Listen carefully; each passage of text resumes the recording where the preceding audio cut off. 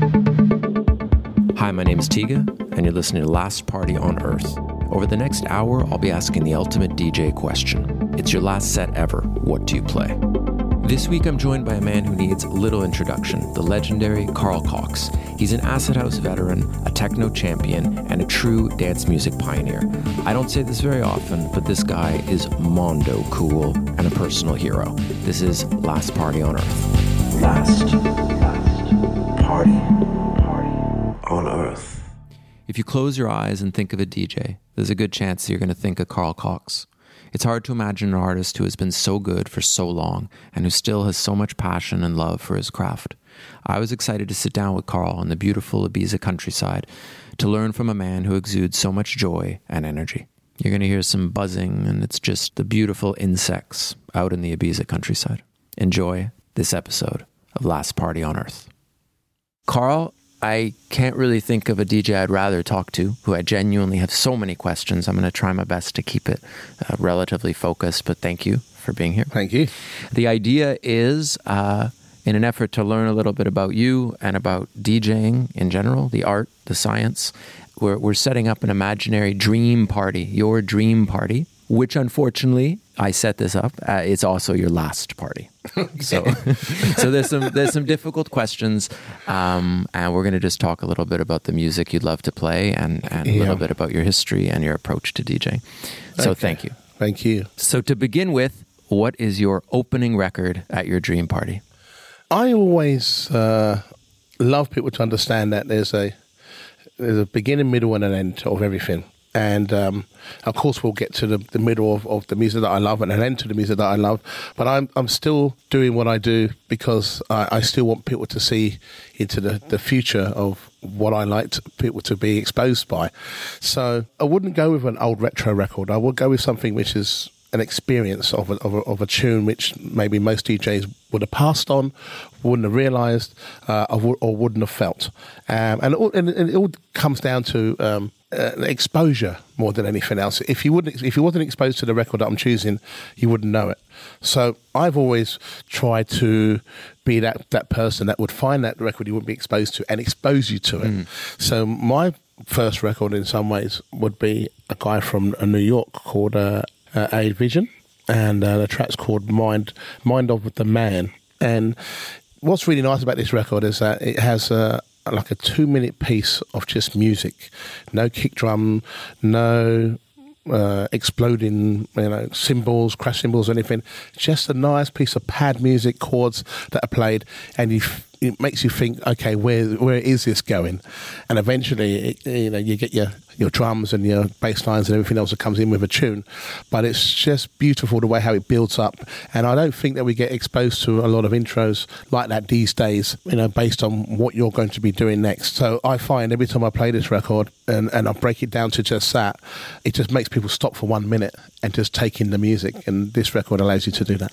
A couple of things you mentioned there that are very interesting. One is this idea of the search, the hunt for new music, and how important it is to present something that's new, as opposed to something that might even be better in a way, but people have already been exposed to. Yes. That's something I'm really interested in. I find it a challenge in general. And so, I mean, how important is it for you? I think it's very important to always be hunting and finding new stuff. Yeah, I think what's important to me when it comes to something like that is that people trust me with the ability to find new music to play. Because if you think about a record which will potentially become popular because it's that good, every DJ's played it, so therefore everyone's getting exposed to it already. And if you play it again, it's because you know that there's a demand for it to be played. But meanwhile, it will get overexposure to the point that it doesn't get played anymore. So this is a thing where it's a balance between finding something which you believe in and you feel that it's good and that represents you and your sound and what you do, and which then basically people know that if that's the case, that you're the one that exposed it to everyone, and so they're expecting you to play that record.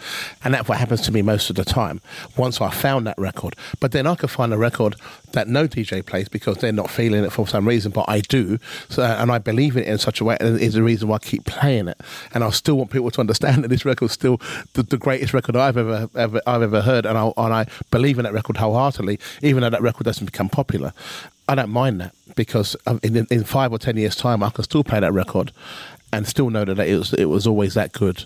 So we have this kind of cat and mouse game between its popularity and what exposure of the record I can give it to know that it was always that good. Will you consciously ever drop a record just because you feel it's being played by too many other people? Yeah, I do drop the record. I'll get to a point where my job is done. Exactly. Yeah. I can't give it any more exposure. It goes over to the hand of the realm of the next wave for the tune, and it gets to a point where it's great. What happens with overexposed records, as you probably know yourself, you always end up going back to them because they were so great to begin with. And then what happens is most of the DJs won't play it anymore, but then you're going to get a certain element of missing that record actually, and then going back to hear it again. And also the people who hear it again now didn't know it existed 5 years ago because they've only been going out the last 2 years. The generational, yeah, exactly, and it's new and new again. So they see it as a new record, which is fine. It's lovely to be able to have the legs of a record, which was always great, that basically got played to death. But at the end of the day, it had its shelf life until the next wave of generation of people who listen to the music see it as something refreshing. At the end of the day, and that continues to be like that as we go along.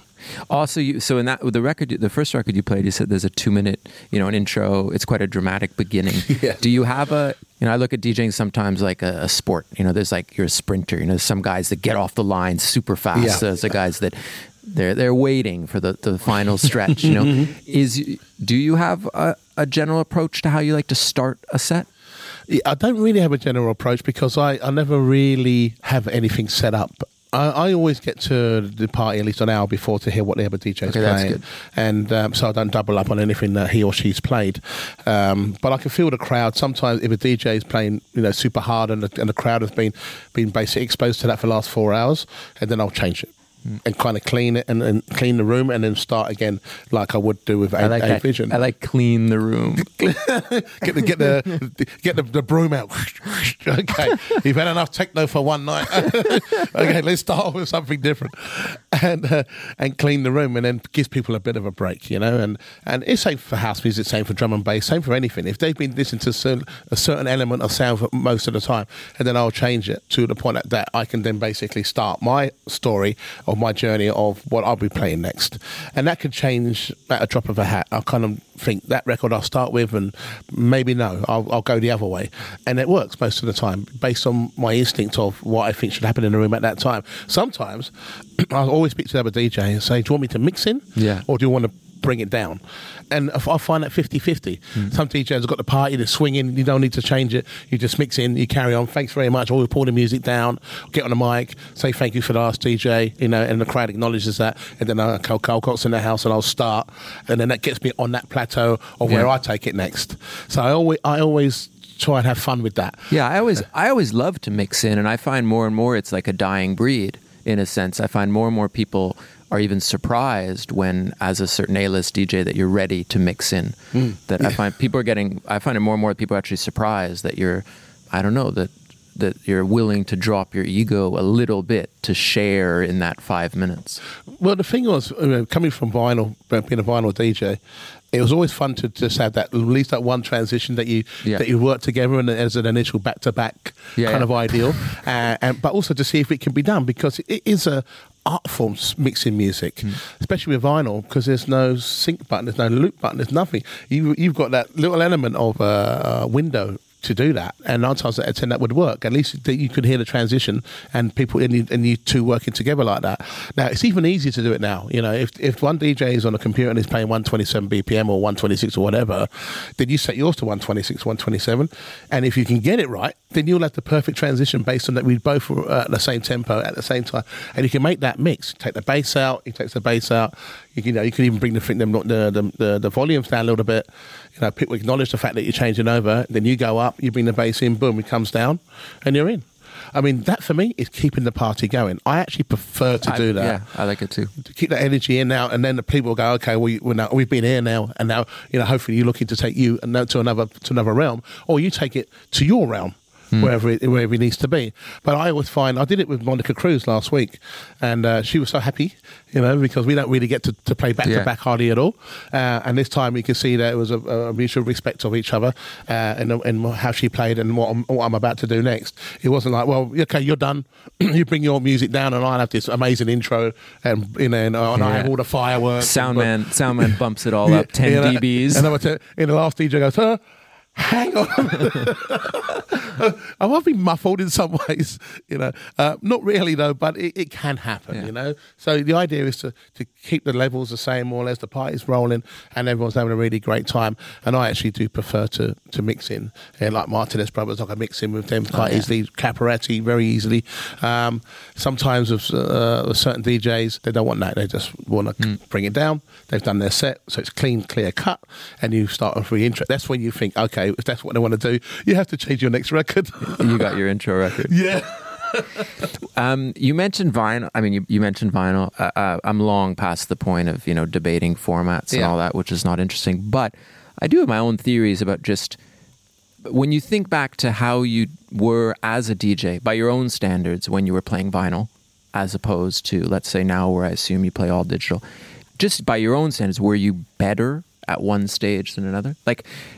Or not better is not really the right word, but do you think, were your programming choices, or do you feel any qualitative difference between how you played when it was only vinyl or how you play in, let's say, the modern era? Well, I mean, that is a fantastic question to ask because no one's really asked it.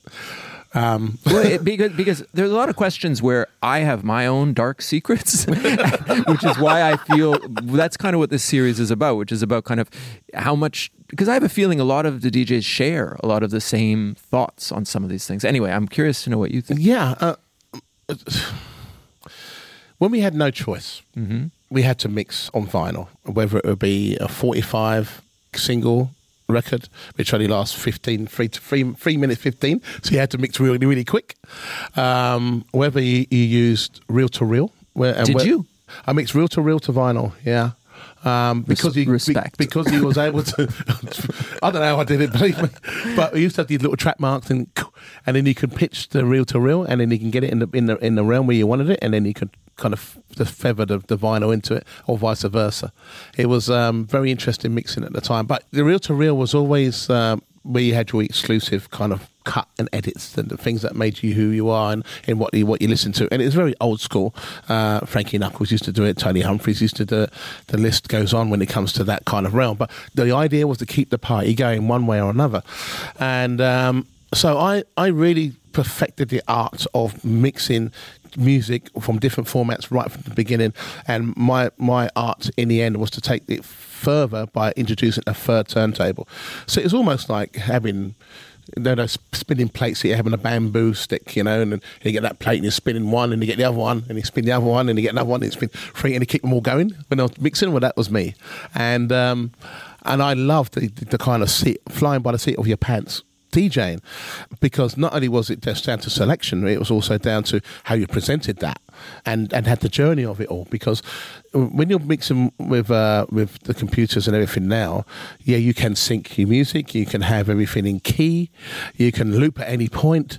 All of these functions that you have kind of helps you to become more creative, because you're not worrying about things running out or even things not being in time that well, because most of those records, the timing of a lot of the tracks were off. So the art was to try and keep what was off on. I did what you were never supposed to do. I would grab the spindle in the middle and just keep the spindle.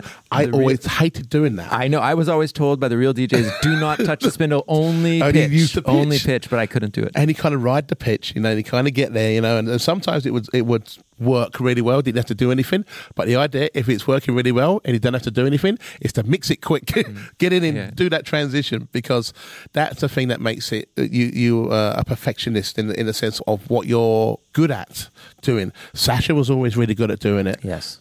John Digg was super smooth. I used to watch Derek Carter was really good at it. Yeah. Groove Rider playing drum and bass, and Fabio actually. When it comes to playing that style of music, it's completely different. Super smooth mixing. You couldn't really tell one record from another. When you got Andy C at the time was like bang, bang, bang, crashing them in. And I'm the same. I was kind of a crash, bang, wallop DJ, but there was points where I wanted to smooth that out, to make those transitions in between what I used to play and how I used to play it, kind of like a hip-hop style, because I was always using a crossfader, to making transitions from the faders just going up and down quite smoothly. But the element, all of that, and me going through all of that, I perfected the art of DJing through turntables, and now that I basically don't do that anymore, and I haven't done it for many years. What's going on with all that extra bandwidth that you've saved? Yeah. No, I don't just mean you. I mean everybody. Yeah. I mean the thing is now I try to be as exciting, as dramatic as how I used to play with vinyl. But a lot of people miss the days of me doing that. You know yourself, when you were out there playing vinyl, you used to have like maybe 3 or 4 deep of people just watching you play, because they wanted to learn and see what you're doing and how you're doing it, and they want to see what records you're playing as well. You always saw the eyes over the turntable to see what track you're playing, and it's all gone. All of it's gone now, the element of it, and they don't even know how you're playing it now. So I'm still doing the same as I ever did, but it's also a lot smoother than it ever was. But also I have the ability to become more manipulative than I used to be. And because I'm doing all of this, it sounds like a record, but it's not. It's actually 3 or 4 records melded into one. And then I basically mix out of that one record in the end into the next record. So I'm always thinking on my feet all the way, like how I used to DJ, but in the now era. So people who are traditionalists say that I was, my time in the 90s was the best creatively. And the people who listen to me now really enjoy the fact that it's what they understand now. The kids or the millennials, they don't know about turntables. They don't even know about vinyl. They don't care about it. But if you're bringing the music to the dance floor based on the new technology that we're using, it's fine by them, and as long as you can get creative with that, then they're happy. But the old school they're like you're just syncing and pushing buttons, and yes, in some ways they're right, but it's still about the music at the end of the day of how you transition what you used to do to where we are now. And I've been challenged. I mean, when I basically did the closing of Space Club in 2016, I purposely put 2 turntables in, and for the first 6 hours of my 10-hour set, I did nothing but play vinyl, and it's on BAT TV, and it's there for everyone to see. How did it feel? At the beginning, well, in this, where you are now, I every day played vinyl to whoever was here, and I just got myself back on the horse. And I have to tell you, it was a bit wonky to begin with, because everything feels so analog and also quite clunky. Yes. I remember I played vinyl once not so long ago, and I was actually shocked. Forget what it sounded like, mistakes, that didn't matter, but I was quite shocked by how different I felt about the whole thing. I was so much more on edge in a nice way, so much more, I guess, in tune and active, and anyway. Yeah, I think you find that you kind of respect the art form more when you're playing vinyl, so you don't go as mad as I once did. I mean, I used to have records in my between my legs, under my arms, on my head, everywhere. And I just used to have them all kind of stacked up, and I'd be like, shifting through the records. Well, you're already a physical. I mean, you're already someone you give so much physically. Yeah, that was part of it. It was just that was the initial show, and when I used to find a record, people go, "How do you even know what that is? It's white label, and you got some marking over it." Oh, it had a coffee stain on the right, and that's the tune. And I play that record, and everyone's going, "Man!" I go, "Wow, what is it?" And I go, "Well, I actually don't know." Yeah. It came to me at some point. Someone gave me a white label, and I heard it, and I played it, and there it is. And people can find out what it is now. But when I was playing this week for Resistance at Privilege, big crowd in front of me, and I'm playing a record, and some guy put his phone up and Shazammed it straight away, and he showed me that he Shazammed it, and I'm thinking, and now you know what it is. Now you know what it is. I'm thinking, I used to love playing records you couldn't get. Well, of course. Well, we're going to get onto that later when we talk about the secret record, about hiding your records. And I have one last question. I don't want to get too much into the former thing, but the thing I'll be open about it, I've struggled with it, is on a programming level. The biggest challenge to me for DJing was when you had to commit and pack 80 records in a box for 5 shows, different types of shows for the weekend you were leaving, as opposed to now having, my 10,000 best records. I found that the decisions that I had to make, that commitment to those set records, made my programming very intelligent and real. And for me, I wonder, like, I guess I don't know where the question is in that, but you know, how you decide what to bring, how you decide to narrow those folders down, because you just have so much with you, you know. Yeah, I always went out with at least 120 records. 2 boxes? 2 boxes, and those 2 boxes had to work one way or another. And what the biggest fear was, I don't think it was so much about how, because say like for instance you was doing 2 hours, so 2 hours is 28 records. You could, you know, play from beginning to end of each record, and it'd be 28 records. So if you got 120, you got plenty of headroom. Or if you're like me, I used to play like a minute on each record, and I'll play most of the record before the end of my set. But it was always that fear if the DJ was going to be late. Okay. So you're like, and you played all your records, and they say, "Oh, the DJ's not here yet. Can you carry on playing?" And you think, I've got maybe about another 20 records left. But then after that, I've got nothing. So he or she better turn up. So, you know, oh no, it's going to be another 20 minutes late. Can you carry on? And I think, I don't really want to double up playing the same record twice because I've already played it the 2 hours before. B3 cut. So you're now starting to cut into the records or the tracks that you was not going to play, that you have no choice to play. But then the discovery of that was amazing, because you probably would have skipped through that track and never played it because the other track was more important. But you get to this other track and the dance floor's still moving and enjoying itself, and you're thinking, what a tune, what a discovery. And then you get your pen out and you go, track exactly. free. But I think that's that. I think that thing of kind of falling in love with things because you don't have that many to choose from was a very important part of certainly the 90s and the vinyl thing. It's like you had to fall in love and find a way to use that B-side track because you didn't have 100 others. Totally. And I've been into that scenario quite a few times where DJs have been late on me, and I've been also late on them myself sometimes. But the thing is that when you're kind of almost forced to actually listen to B-sides, yes, and then you actually get to hear it, and you think, wow, is the reason why we have B-sides in the first place, is then you're getting into more of a realm of discovery yourself. And I think that's a really amazing place to be, because you're both having this discovery of new music at exactly the same time when you're playing it. Do you remember your first gig where you got paid either in money or T-shirts or whatever it was? I kind of do. It was in a club many years ago, and it was in Wandsworth. I think it was called Paradise Club on a Wednesday night. I was actually not Paradise on a Wednesday. Yeah, on a Wednesday, yeah. Hello. Yeah, think about it. Reinventing the wheel, eh? And it was in the 80s. It was like 82, 81, 82. And I was playing a lot of prelude music, and I was playing a lot of kind of like early house music, but it was still a lot of soul and funk and that kind of era that I was playing.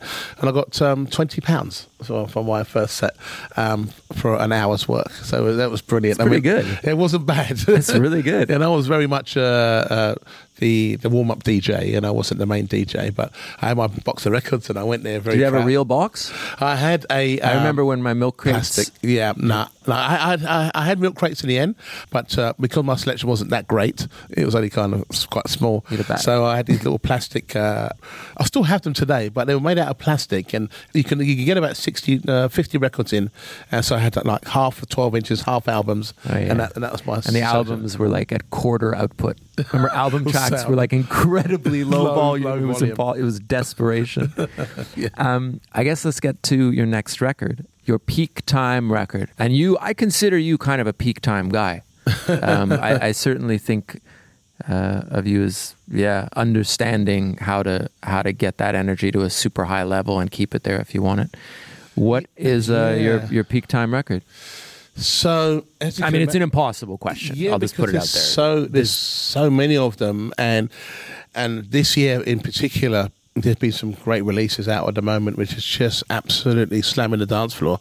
I mean, there's a few. So, if you don't mind, giving you a few. Two. You're allowed two. Allowed two. Can you do two? 2 out of the 5 I was going to give you. I'm sorry. I tried to give more than less, but I mean, these records are just absolutely amazing. So one of them's by Drum Complex, and it's called Atomic. And this is a bit of a creeper, big time techno record, which actually doesn't go anywhere, but it just absolutely brings you in to the realm of its discovery of techno music. Now, when I first got this record from him, I kind of went, it's another techno record. Yeah, another techno record. Okay, I'll play it at some point, you know. And then I heard it again. I'm thinking, this is actually quite special. Did you hear somebody else play it? I heard Joseph Caporati play it, and I heard, but I didn't know that it was. Sometimes when I hear someone else play it, I'm like, ooh, I like that. Yeah, I'm thinking, what's this? And then I heard Emily Lenz play it. I'm like, what's that tune again? Hang on, let's go back. And there it is.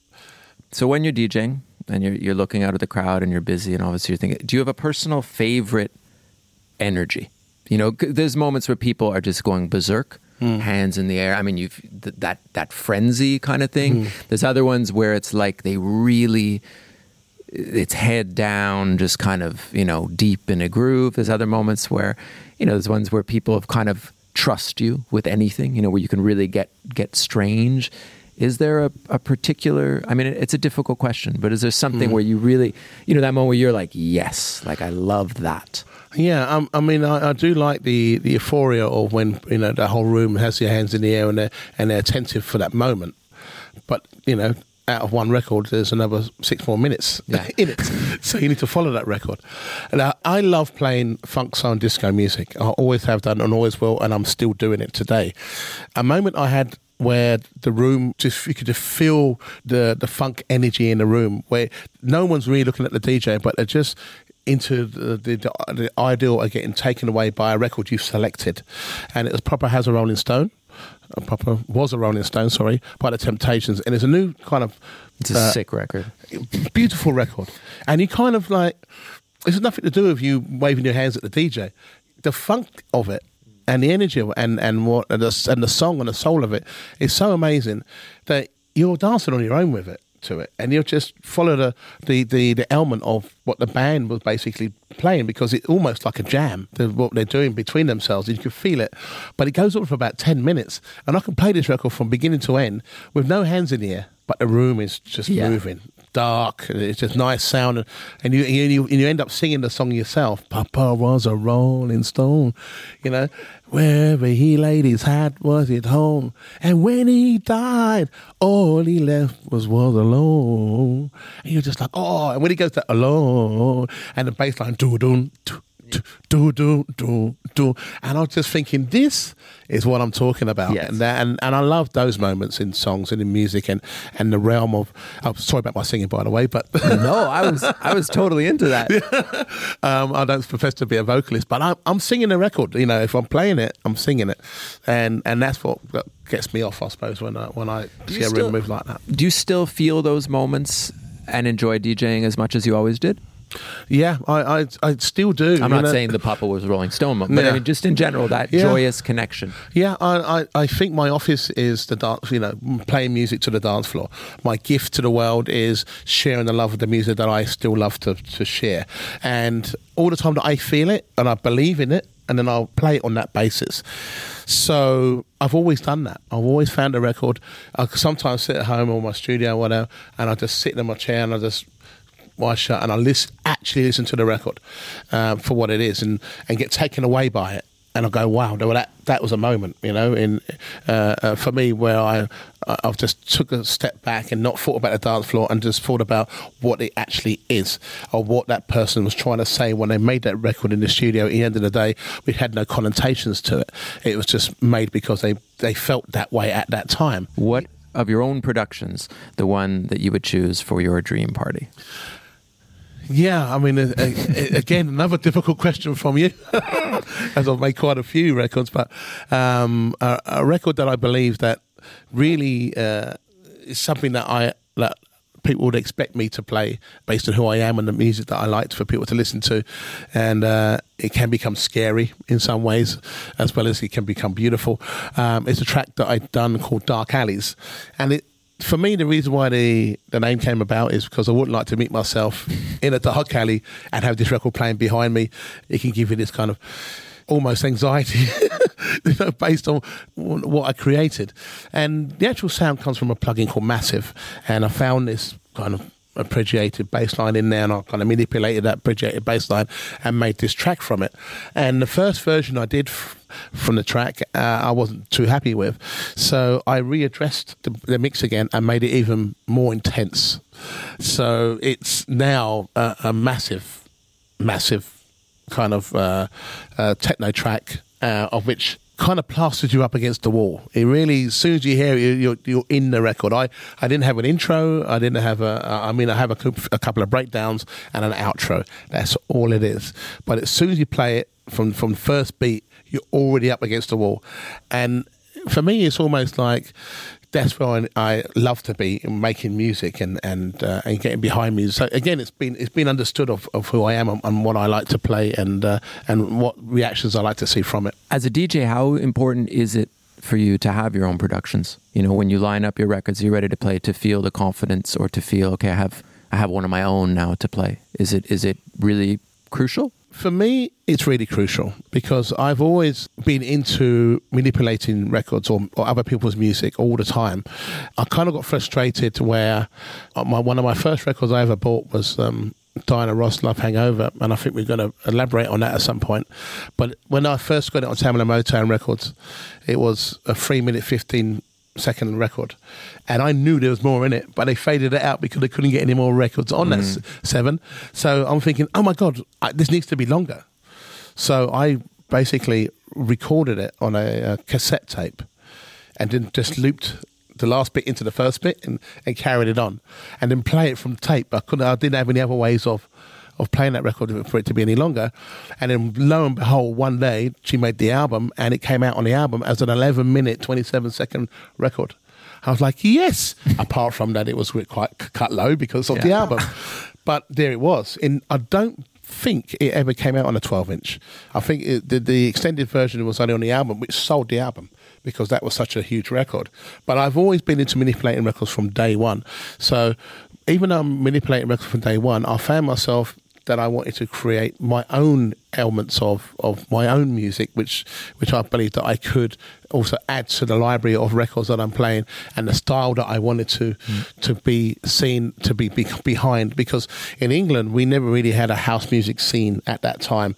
We were basically buying records from the US and then playing a lot of music from the US at that time, and which I loved. So, whatever I was doing was our own version of what the Americans were doing, which became kind of UK house music. But also I was in a transitional period of playing house music, techno music, and UK breakbeat sound. And I really loved the UK breakbeat sound. For me, I always had the UK breakbeat sound, and I always used to put a kick drum on it.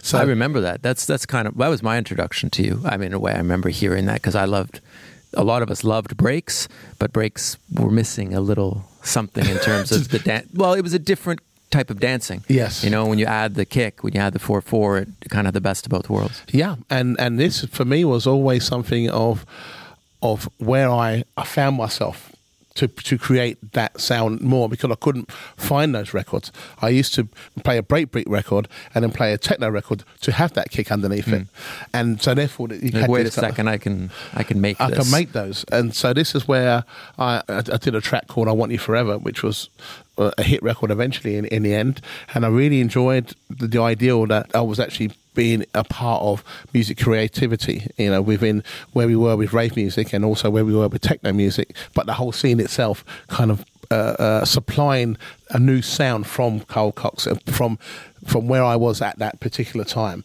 And it was really, really exciting. So I just was trying to find more and more and more ideals to have a certain amount of my own records to play in the sets that I was playing, and playing other people's records at the same time. Because I used to nearly sign one of your records, by the way. I think you did sign one a long time ago. Situation. Yes. Which is still gigantic awesome. Sample. Yeah. And I think it's like 136 beats. It was so fast. It was pretty quick.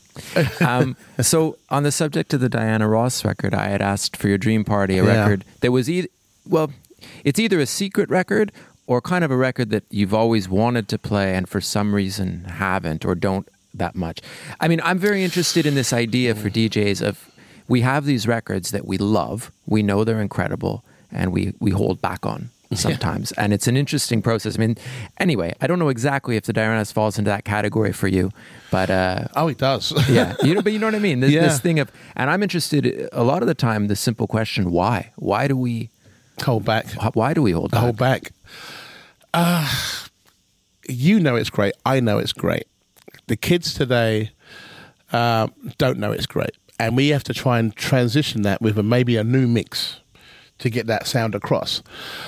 But it's difficult because in its original form, it's an amazing piece which you don't really want to mess with.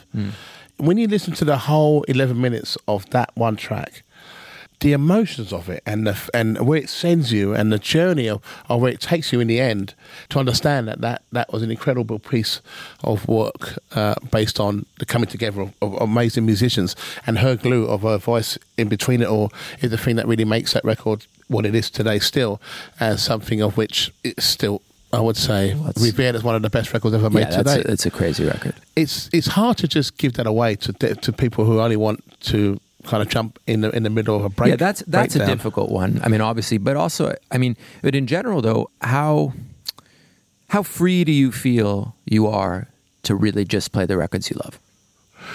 I feel a little bit tired with my hands behind my backs in some way, you know.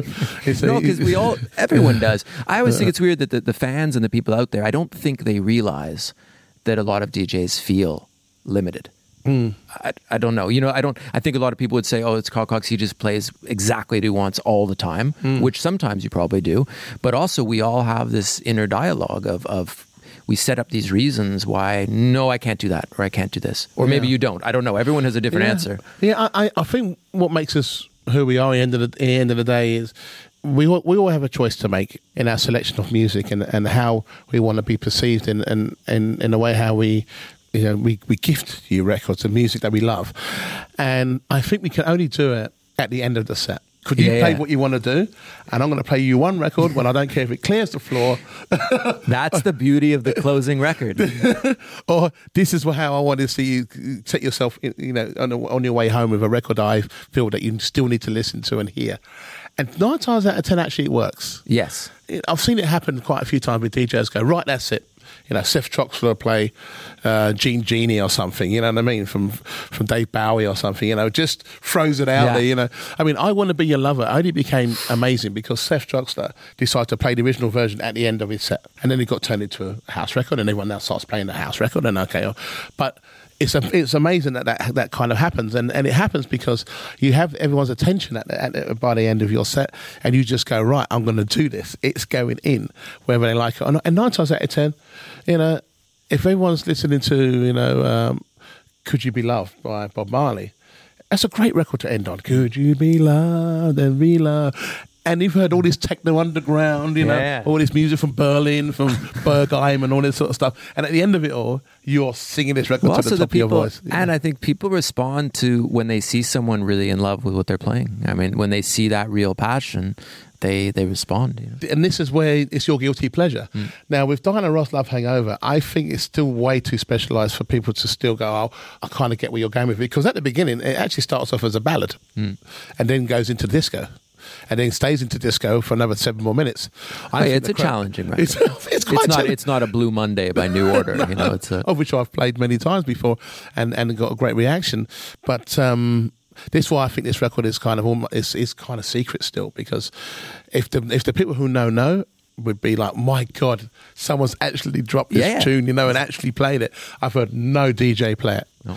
Unless it's like a special house music night, and you get a Joey Negro version of that, and that would be played on that basis. You had mentioned, you put it perfectly, the brilliance of the closing record, the importance, the freedom, everything. So tell me about your closing record. Now, you've played, I don't know how many hundreds of shows a year you do, for how many years. You've played thousands and thousands of shows.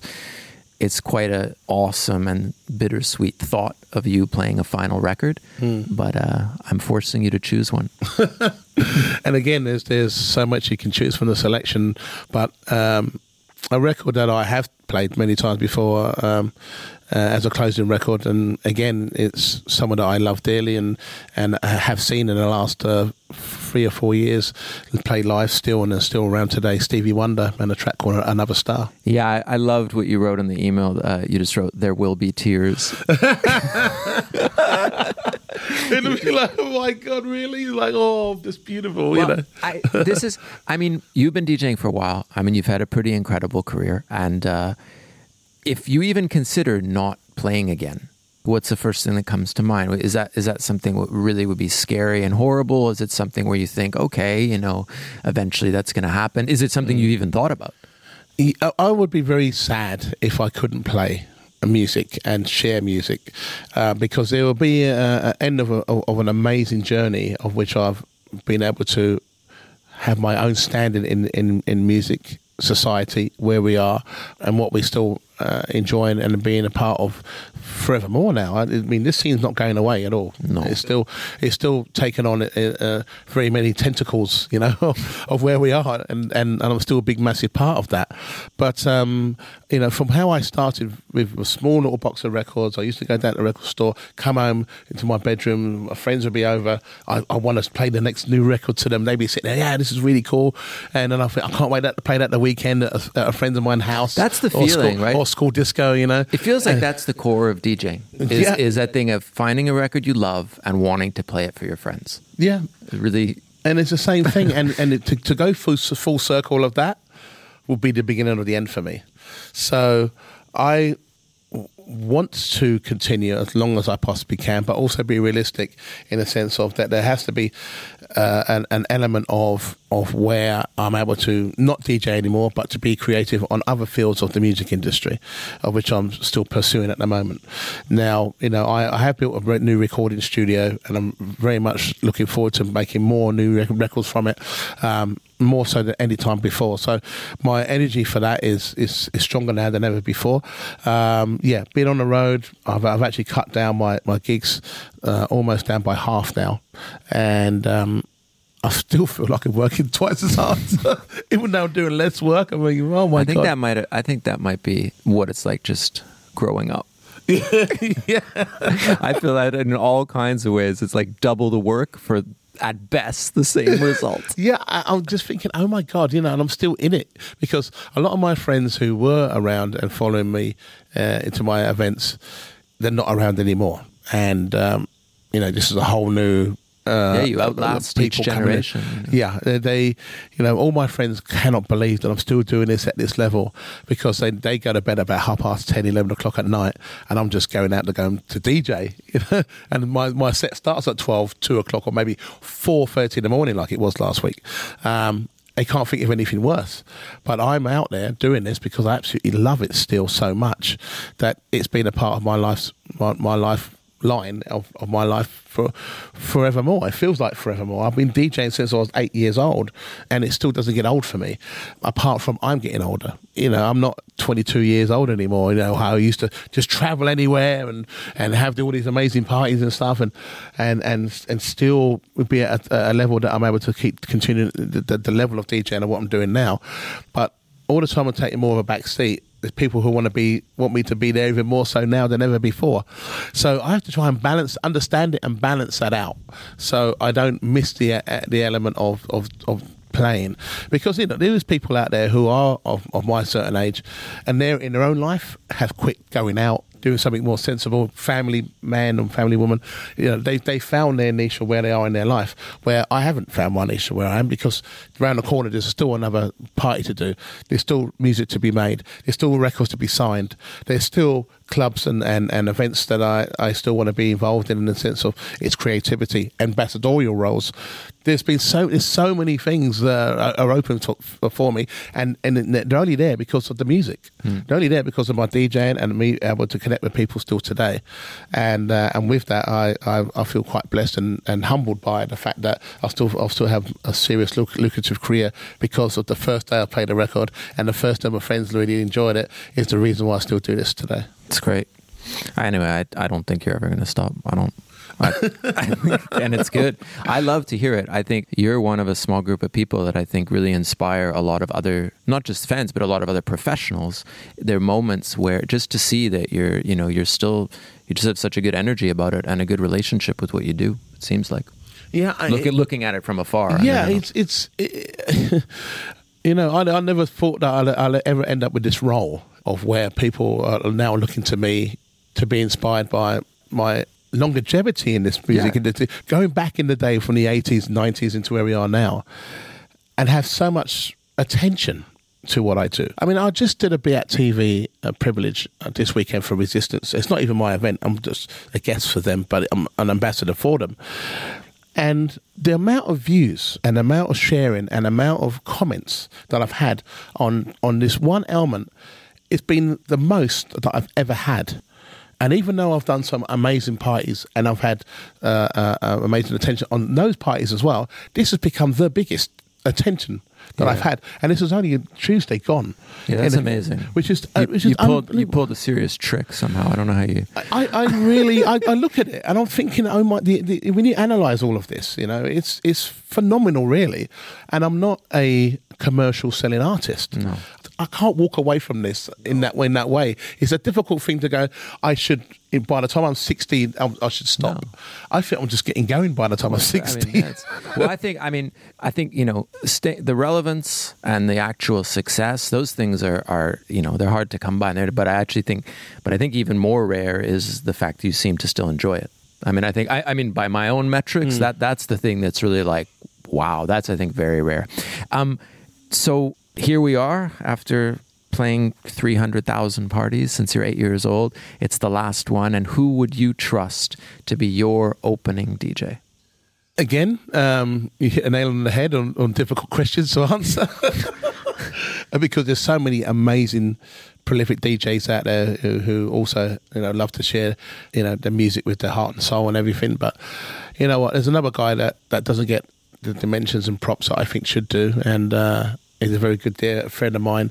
Over the many years, I've gone to see him. I've literally got out of my house, got in the car to go and physically hear him play. And that's Giles Peterson. Okay. He really he sends you on all sorts of weird and wonderful journey with the music that he basically finds, picks up, plays and shares. And Giles always finds those rare jams and those records that really send you, and I can't think of anyone better to start a party for me than him. And I'm also going to give you a special golden ticket, an ultimate VIP ticket, and you can invite any person, living or dead, to be at the party. They can be in the DJ booth, they can be in the crowd, it could be any reason of yours. It's just they're at your party. Yeah. Again, there's been so many things that happened to me over the years, and I've seen people who turn up and enjoy my music so much. One person in particular, if I have to name names, or even if it's a celebrity or non-celebrity, but someone that really took me by surprise, and I didn't know that they were in the room at the time when I was playing, and it was quite a few years ago in LA, where he was basically dancing at the back of the club on a bit of a platform with his wife, and at the end he comes over to me at the DJ booth, and everything was the lights were on and everything, and he went, "Yeah, man," he said, "the music was fantastic. I really enjoyed the set, and I've been following your music and everything, and it's great to see you play live, and I feel very blessed to be here talking to you today." And he took his Kangol off, and it was Wesley Snipes. Oh. So my man is Wesley Snipes. he was really... I see this guy rocking, and he's just into it, and he's really enjoying himself. You don't see celebrities do this, actually. You see a few celebrities taking selfies with the DJ. No. Woo, they get all of this. He was actually dancing. He got into it so much, and I saw him a few more times after this. And so Wesley would be someone that I would like to see. Do you... there's an after party after your party, and do you go? Are you an after party type, or... I have slowed down my after party activities. I used to go to nearly every single one of them. Okay, so you're an after party. Things happen at after parties which you just cannot believe, for good or bad. But you never know unless you go. And that's the thing about it is, again, it's a kind of discovery. Am I going to end up in jail? Am I going to end up meeting new people? Am I going to hear some amazing music? You know, all of these things you just don't know until you go. And I kind of go to them because of that. I mean, not that I don't want to go home, you know, to meet my family, my girlfriend, or even just go to bed. It's just the fact that there is an after party. The unknown. What, you know, what's going to happen here? And a few things have. For better or worse, but I have slowed down now the element of going to the after parties. I find myself, you know, my energy kind of sucked away, you know, with my performances and my DJing, and the last thing I want to do is go to an after party now. So who would play your after party? I mean, who plays the after party in this setting? This magical last party. But right now, you know, and have done, and I've been to see him many times before, is Laurent Garnier. You know, you never know what he's going to play, and that's for sure. And he really sets the tone of how he wants to deliver his music, what he wants to play, how he wants to play it. And I think, you know, when someone's let loose like that and plays music with conviction, I think Laurent Garnier is probably one of the only ones that does it in a brilliance type of way. He seems so in it, he's so actively engaged while he's playing. You can't bother him. No, you know, if you bother him, he looks at you and he just to say, "Don't bother me." I mean the mix. You know, the only time you can bother him and he's happy if he's got a glass of champagne and he breaks for that champagne. That's when you bother him. But other than that, don't bother him. You know, he's selecting, he's choosing, he's 3 records ahead of everybody. Yeah. Of where he wants to take you, and it's amazing to see how he plays like that. And he can play like that for hours. When it's all over, or if it were all over in this hypothetical sense, if there was something non-music related, so it's not music industry, it's not A&R, it's not label, something else with all your free time in this hypothetical, could you see a different career, or if you were forced to choose something non-music related, what would you do? I'll be a chef. Oh yeah, straight up. Yeah, okay. I love sharing the love of food. Again, it's sharing. It's like I've created something, I've made something. What do you think? You know, and hopefully you think it's delicious. Or maybe if you did this, and this, and then maybe that what you're trying to do would work. I would be so experimental. It wouldn't be funny. But I follow the path of all these dishes that and recipes, and try to do them justice in the sense of how I would cook them. I always try to make a little twist on anything that I get given, in the sense of ingredients. And I mean, I was always cooking with my sisters at home, and my mum and dad were always working very hard. Your sister. And you met Pamela, which is lovely. And I'm not sure if you're going to get married at some point, but anyway, I'll try for her. You know, you never know. And I've always enjoyed it. Always dinner parties, anything that I can try to do socially, which has nothing to do with anything else apart from the moment that's created through food. And I really enjoyed being in the middle of all of that. I love cooking. Are you competitive in general? I mean, would you consider yourself a competitive person? I am competitive, yes. I race cars, drag race cars. I hill climb cars. I do track. We had to go to the vehicles. We had to end on vehicles. We had to go with some vehicle at some point. We got it. It was impossible. But I'm competitive, you know. In my drag racing element, which I'm doing now, and I'm looking to go much further with it as well. Because people see me so much as a DJ and nothing else in a sense of sports. I mean, look, I'm not going to run any marathons anytime soon. We're not going to do any high jumps or any javelin or pole vaults. But one thing I do know what to do quite well is to drive. So when I'm up against someone else that's been driving for years and that's what they do, and you've got this DJ that just comes in now and again and just messes with his car now and again, you know, I want to see that light go down, and I want to cut that so bad to just get out the hole as quick as possible. And I'm like that with everything. I see myself very competitive. And I want to win. My foot's buried, foot in the floor, all the way down a quarter mile, and I want to get there first. You know, I don't want to be like, well, I'm a celebrity DJ. Yeah, I'll just do this for some selfies and stuff. No, I don't care about none of it. And as a DJ, you must have been competitive, or are. I mean, I don't mean that in a negative way with other people, but it's like, I guess we all are. I always want to excel. Yeah. Doesn't matter if it's after party, doesn't matter if Jeff Mills is on before me or after me. I don't think about any of it, because I want to cut through everything and be noticed by what I can actually do. And I think that's the very thing that got me where I am, because when I was kind of starting as a DJ, nobody knew who Carl Cox was, just some black guy selling tickets, and so he got himself into the parties, and that's how it started. But I still had to have something that made a difference. What makes you stand out more than anyone else? So I learned the art of 3-deck turntable mixing in my bedroom for 5 years before I actually went out and did it.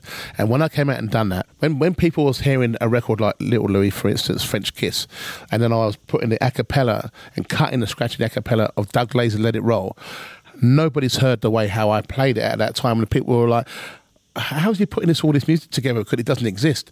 Well, it only existed because I was basically making it happen on 3 turntables. So I got booked on that basis. Everyone was using 2 turntables. I used 3. Oh my God, he's using 3. What's he going to do? So everyone used to, it'd be coming too deep. It was like 10 deep. And they'd be watching me, just hands everywhere, just mixing 3 turntables. And I had to be on point. There was no room for error. There's no safety net. There's nothing there. And even if the record jumped, I was just to go back with the needle and get back on point and keep going again. And I just perfected that into such a way that no one else could come anywhere near close to it, unless you were Jeff Mills. Jeff, I was going to say unless you're Jeff. Carl, it's been an absolute pleasure. I really, truly feel we could pretty much talk forever. Also, too, I think, when I hear everyone I've spoken to, you see common themes in the people as you talk to them, Yeah. And with you, I think that thing about discovery, about looking for the new and finding it, and combination with the generosity, wanting to share the discovery, I think is obviously, it kind of runs through everything. And I think everyone really gets that sense from you. I think it's quite a special and rare gift. And it's a pleasure for everybody. It's been a pleasure to be able to wear my heart on a sleeve and show people in some ways of the compassion I have for music and people who enjoy music. Great. And there's so many nights where I'm so tired and just wish I had your energy. It's true. I really do. And people go, how are you still doing this? I have friends of mine that come out with me and after one weekend they're done, they're toast. They don't want to. I tell myself sometimes, I'm like, just think of Carl. Just move your arms a little more. Do something. Anyway, thank you. Thank you. For rights reasons, my legal team has told me that we can't include audio in the podcast, but you can find all the tracks that we talk about on our SoundCloud and Spotify pages.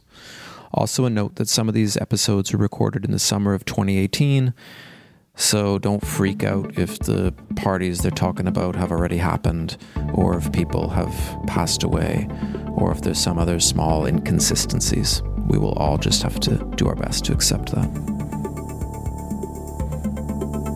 This has been Carl Cox's Last Party on Earth with me, your host, Tiga. You gotta know you're gonna want to join me the next time when I'll be joined by Seth Troxler. Last